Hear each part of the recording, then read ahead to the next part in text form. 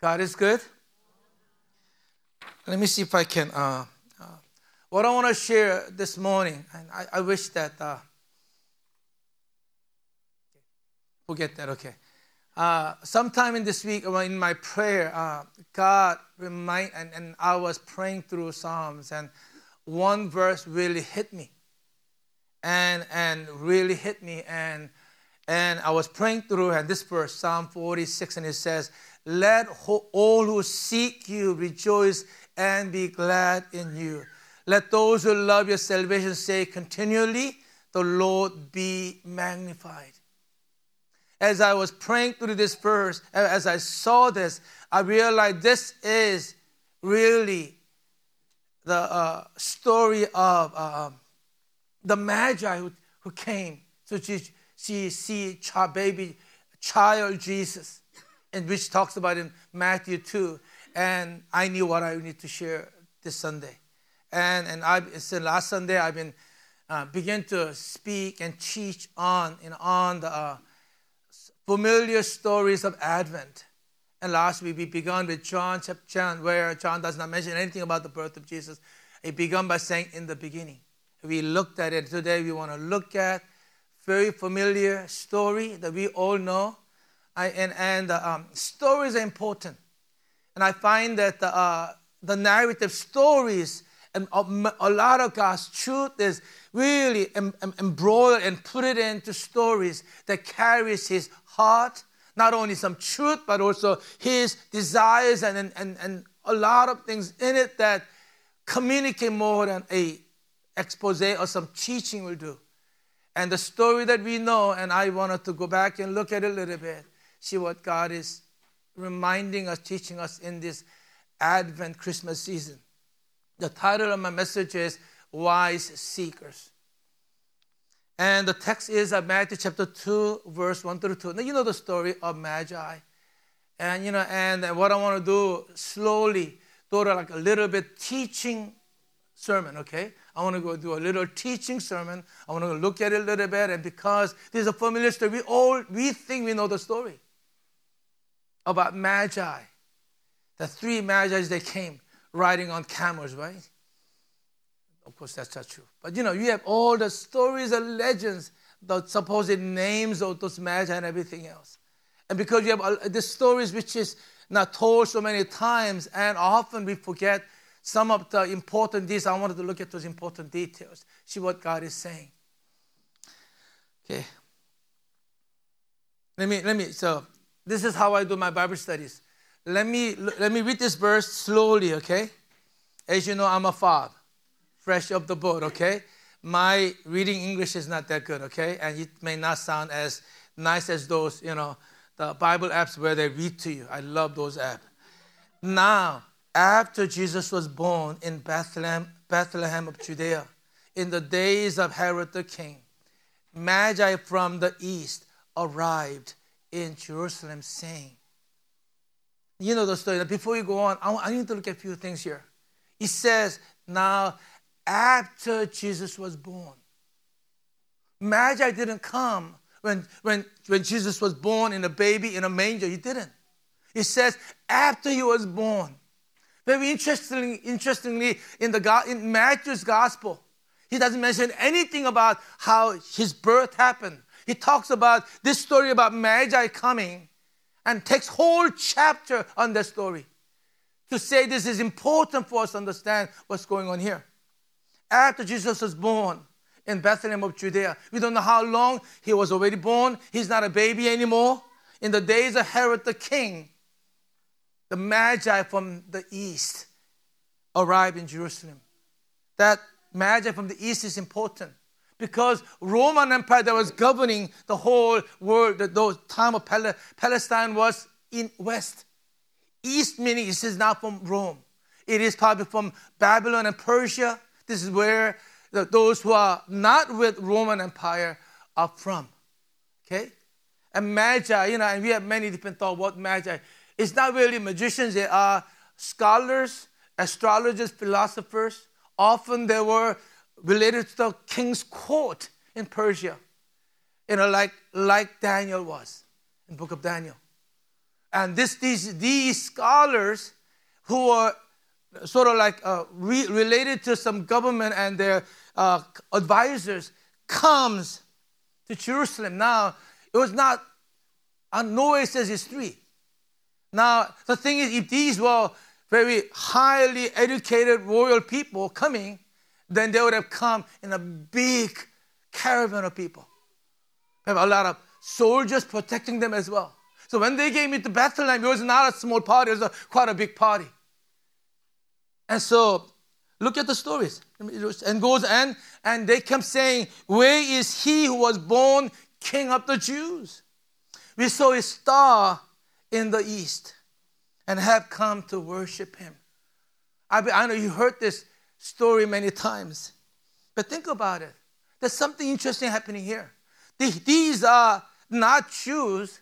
These are people from far, probably about 1,000 miles away, in a pagan country, in probably Persia and Parthians. They come and say, where is the one who was born as a king of the Jews? We saw his star. We come to worship him. Apparently something happened that these if you call it Gentiles, are coming to Jerusalem, looking for the King of the Jews.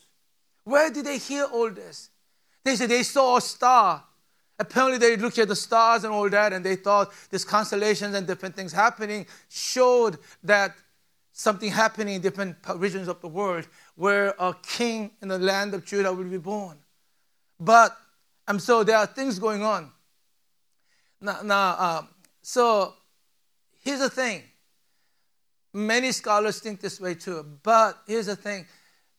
If you look at the story, you look at the further in the story, now we also know that the Magi saw a star at least 2 years ago.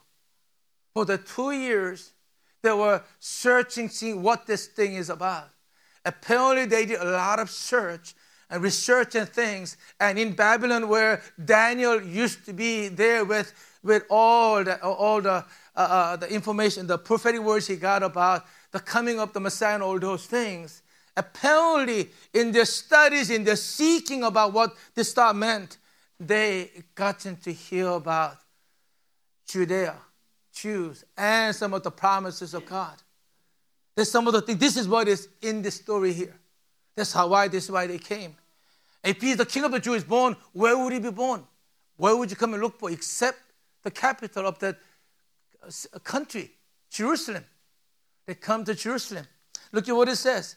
And the Herod the king heard this. He was troubled. Some versions say he was terrified. And all Jerusalem with it. Now, let me give a little explanations, right? Herod was appointed as the king by the Roman Empire. He was not a Jew. He was an Arab. He was an Idumean. And he was actually trying to help Israel, Jews, but the people in the Jews didn't really trust him. He was a vicious man. He was very insecure man. Any threat to his kingship, he killed them all. And this King Herod heard this thing, and he was troubled, and all the Jerusalem with him. And gathering together all the chief priests and scribes of the people, he inquired them, where would Messiah was to be born? He apparently realized this is more than just, he was appointed a king. This king is to be born a king. So which means there's a kingly line and all those things happening. So he's not like him, who was appointed a king. So he naturally thought it must be talking about Messiah. He asked the leaders, and look at what you know the story. You know what it says. They said to him, in the Bethlehem of Judea, for this is what has been written by the prophet. And you, Bethlehem, land of Judah, by no means least among the leaders of Judah. For out of you shall come forth a ruler who will shepherd my people Israel. They're so rich in this thing. If I do a Bible study, I'll stay on this maybe a couple hours. And God is prophetic word. Leaders knew the prophetic words that God's promised Messiah will come from Bethlehem, the city where King David was born. The city of the king. King David was born. And they said, a ruler will rise for Judah. He will not rule, but he'll shepherd my people. Not like King Herod, who was with power and with strength of iron, oppress people. He's the one who will shepherd my people. Powerful thing. And they knew the word, and they told Herod, this is what it is. Look at what it says. The story goes on. And Herod secretly called Magi and asked, determined from them the exact time the star appeared. And he sent them to Bethlehem and said, go and search carefully for the child. You see, when he talked with them, he realized that this was not a baby anymore.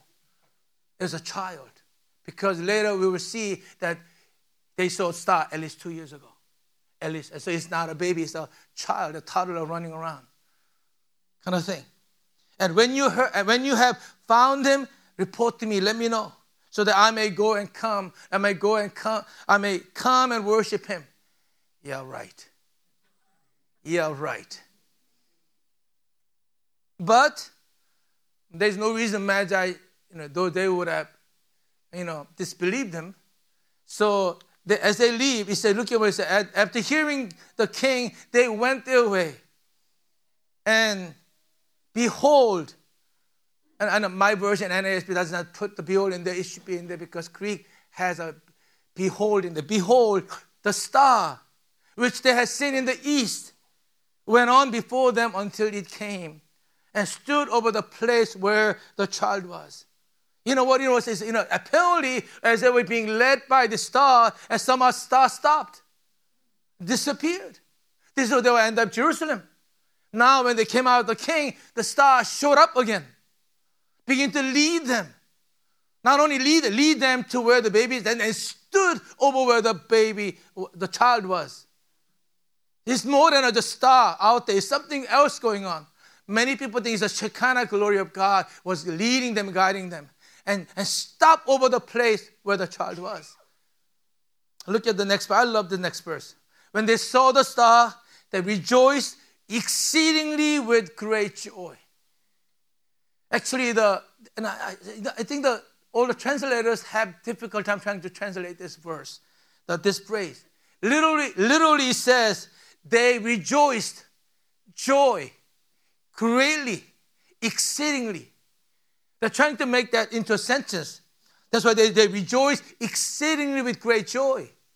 So literally means they rejoice with joy, greatly, exceedingly. They were really happy to see the star again. Really, really happy. So I saw the best Google search I did was this. When they saw the star, they rejoiced exceedingly with great joy. I love the picture, doesn't it? And they were happy to see that. And then when they came in, and then coming into the house, not the manger, the house, and they saw the child with Mary, his mother. Not a baby, okay, it's a child already. And they fell to the ground and worshipped him. And then opening their treasures, they presented to him gifts of gold, frankincense, and myrrh. I mean, we can talk about why those 3 gifts. Because they gave 3 gifts, this is what people think there were 3 Magi's. There's no place where you can ever justify that. But the thing that really grabbed me, made me think about, there's many things we can look into this story. The thing that was really speaking to me was this. Now, and let me just read this verse and go on. And having been warned by God in a dream not to return to Herod, the Magi left for their own country by another way. This dream that happened. Now, the thing that really, as I read this story, something that really, really stirred my heart was, remember last week we looked at John, how God, Advent, meaning God came. He planned from the eternity, God who is beginning and of all things, that God came. When I look at this story, you know what I see? The heart of God, who is searching and seeking people to come to know him. The story, you may think it is Magi who are seeking God. That's true. But something else was happening. I see God guiding them every single step of the way.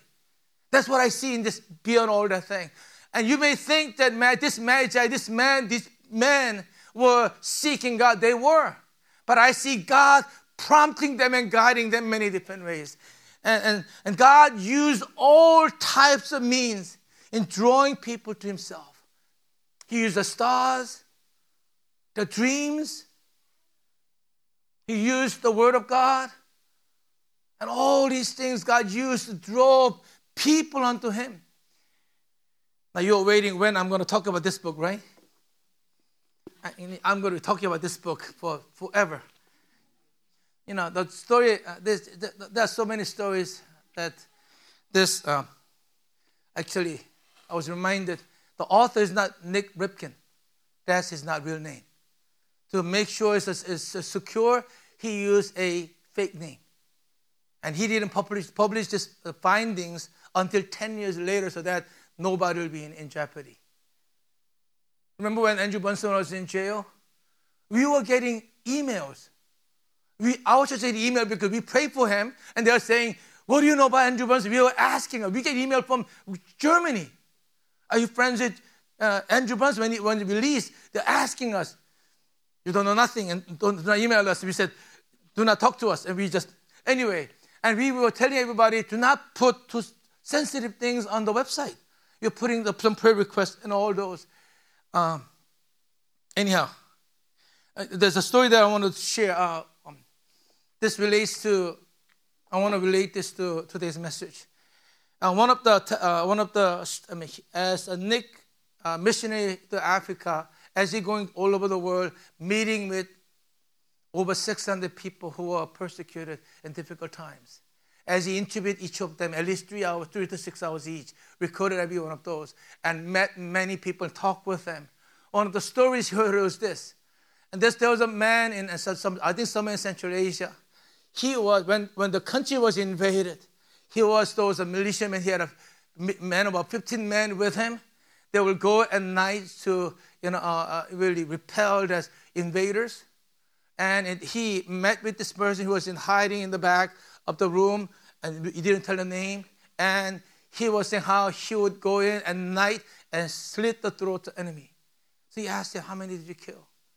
Personally, after 100, I stopped counting. And I'm not counting how many others he killed in a battle. And so this is a chapter he wrote as toughest man I ever met. Apparently, but in the midst of all that, he began to have dreams. His hand blood spots on his hands. As the dream went on, and that spots would get bigger, and he began to drip, the blood would drip off his hand over and over. And he thought he was going insane. And then the dream continued on. Finally, he would see the things in daylight when he's awake. And he thought something's wrong, and he was going crazy. And he had a dream one night where a dream changed. A man in a white came and said, I am Jesus, the Messiah. If you find me, I can wash the blood off your hand. He didn't know how to find him. And looked everywhere and end up finding a Bible and began to read and come to know Jesus Christ as the Lord and Savior, and read about Christ when he accepted Christ as the Lord and Savior, and that dream stopped. Now that place, there was no Christians, no church, anywhere to learn anything. So all you have to, whatever he read in the Bible, whether he understood or not, he tried to obey it. He did whatever he could. And after that, he began to smuggle Bibles and maybe Jesus film to all, to share with people.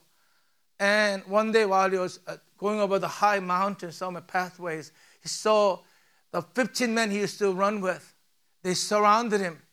We heard that you have betrayed us. You are traitor now. And they threw him down to the ground, beating up, wanted to kill him right there and then. And one of the men apparently was a secret believer in Christ. The man said, you know what, let's not be too hasty. Rather than killing him right now, let me patch him up. So we want to figure out from him who his contacts are, who other traitors are, who is connecting with his side or that side, whatever it might be. And so ended up getting him saved. The man believed him and got him saved. And so he talked about how, the difficulty he went through and how he sharing the gospel, telling people about Jesus Christ, and all those things. In the midst of all the stories, after about hours of talking, Nick asked, "You told me that your wife came to know Christ, your children came to know Christ. What about them?" He was asking really, what are they helping you in the ministry, the thing you're doing? And literally this guy was hiding behind the shade, but he didn't want to be known who he is. He came out and grabbed Nick and began to shake. How can God ask it? How can God ask it? I give my life, I will do everything for God. Yes, I will do everything for God, but not my family. How can God ask it? And so Nick, this guy scaring him. So finally gathered his thought, told about how while he was in Africa before he came back for missions work, how his son died. And told about his stories one night and talked to him and said, "Is Jesus worth it? Is Jesus worth it?" And after thought, he said, "Yes, Jesus is worth it." With this tough man, tears coming down, says, "Yes, Jesus is worth my life. Jesus is worth my wife. He's worth my children." Later, he puts on the bottom of the page, it's about 10 years ago since I met with him. Now I hear that he and his wife and children are joining with him in the work God is doing through him, with him in that region. Now, I share this story to say how not just this Magi, but God has been leading people, drawing people to him. And dreams and signs and wonders and miracles, all these things God uses to bring drawing people to him. God using now. I read about how Hindus, this story about that man is not unusual. A lot of Muslim, and they call it MBB, Muslim background believers, are in difficult place to come to know Christ through visions and dreams. Many of them come to know Christ in that way. And in the midst of those, the encounter usually takes 2-3 years. They have an encounter where they get hold of the Bible. They end up reading the Bible cover to cover 3 times and come to know Christ, and they get saved. And God is leading them. And even in this story, you find how God was leading these Gentiles, unlikely people, drawing them to himself with that star, and that got them curious and began to search what this meant and led them to Jerusalem. The star sign was enough to lead the Magi to Jerusalem. But it took Scripture to lead them to Jesus. You see, what I see is that everywhere, not only then, even now, God is drawing people, even doing signs and wonders, dreams and visions, all these things, drawing people to himself. But the thing is, that does not lead you exactly to the Christ. Now, what I see is how God, that points certain direction, and you come to the written word of God, where you are able to clearly find Christ. This has been tested by many testimonies of Muslim believers. How not only that encountered God in many different ways over a period of time, but also they led to finding the Bible and reading the Word of God and believing on their own, turning to Christ. And I find when I look at this story of Magi coming to see Jesus, I see people who sought up to God, but God who is drawing them to himself. God is even doing that right now. The ultimate aim of all God's messages, both miraculous and written, is to shed light of heaven on Jesus. It's all about pointing to Jesus. Miracle signs and wonders point to Jesus. And the Word of God points us to Christ. This is what the story of this Magi coming to worship Jesus is about. People who are least likely coming to meet and find Christ born. Now, as a child, how God is leading those people. Now, but something else you need to notice is that notice who did not make it to Bethlehem. Notice who did not make it to Bethlehem in this story. Surely Herod didn't make it. Surely even the priests and the scribe who knew the word of God didn't get there. And even when I read the stories about people coming to Christ in Muslim background, it is not only the dreams and visions they had, it is obedience to it that leads you to find Christ. I mean, one of the stories I heard was this man who was having difficult time in his family, in his life, where everything's falling apart. He went to his imam nearby. What do I do? This imam, being a spiritual leader, said, go get a white chicken. Bring it out. We'll sacrifice for you. You go home, meditate and fast for 3 days. On the third day, your problem resolved. So he brings the white chicken and they sacrifice it. He goes home, fast and meditate. On the third night, he hears a voice without a body. Find the Bible. Find the gospel. In that people group, there are about 24 million people. There's only 3 known Christians in the whole group. No church whatsoever.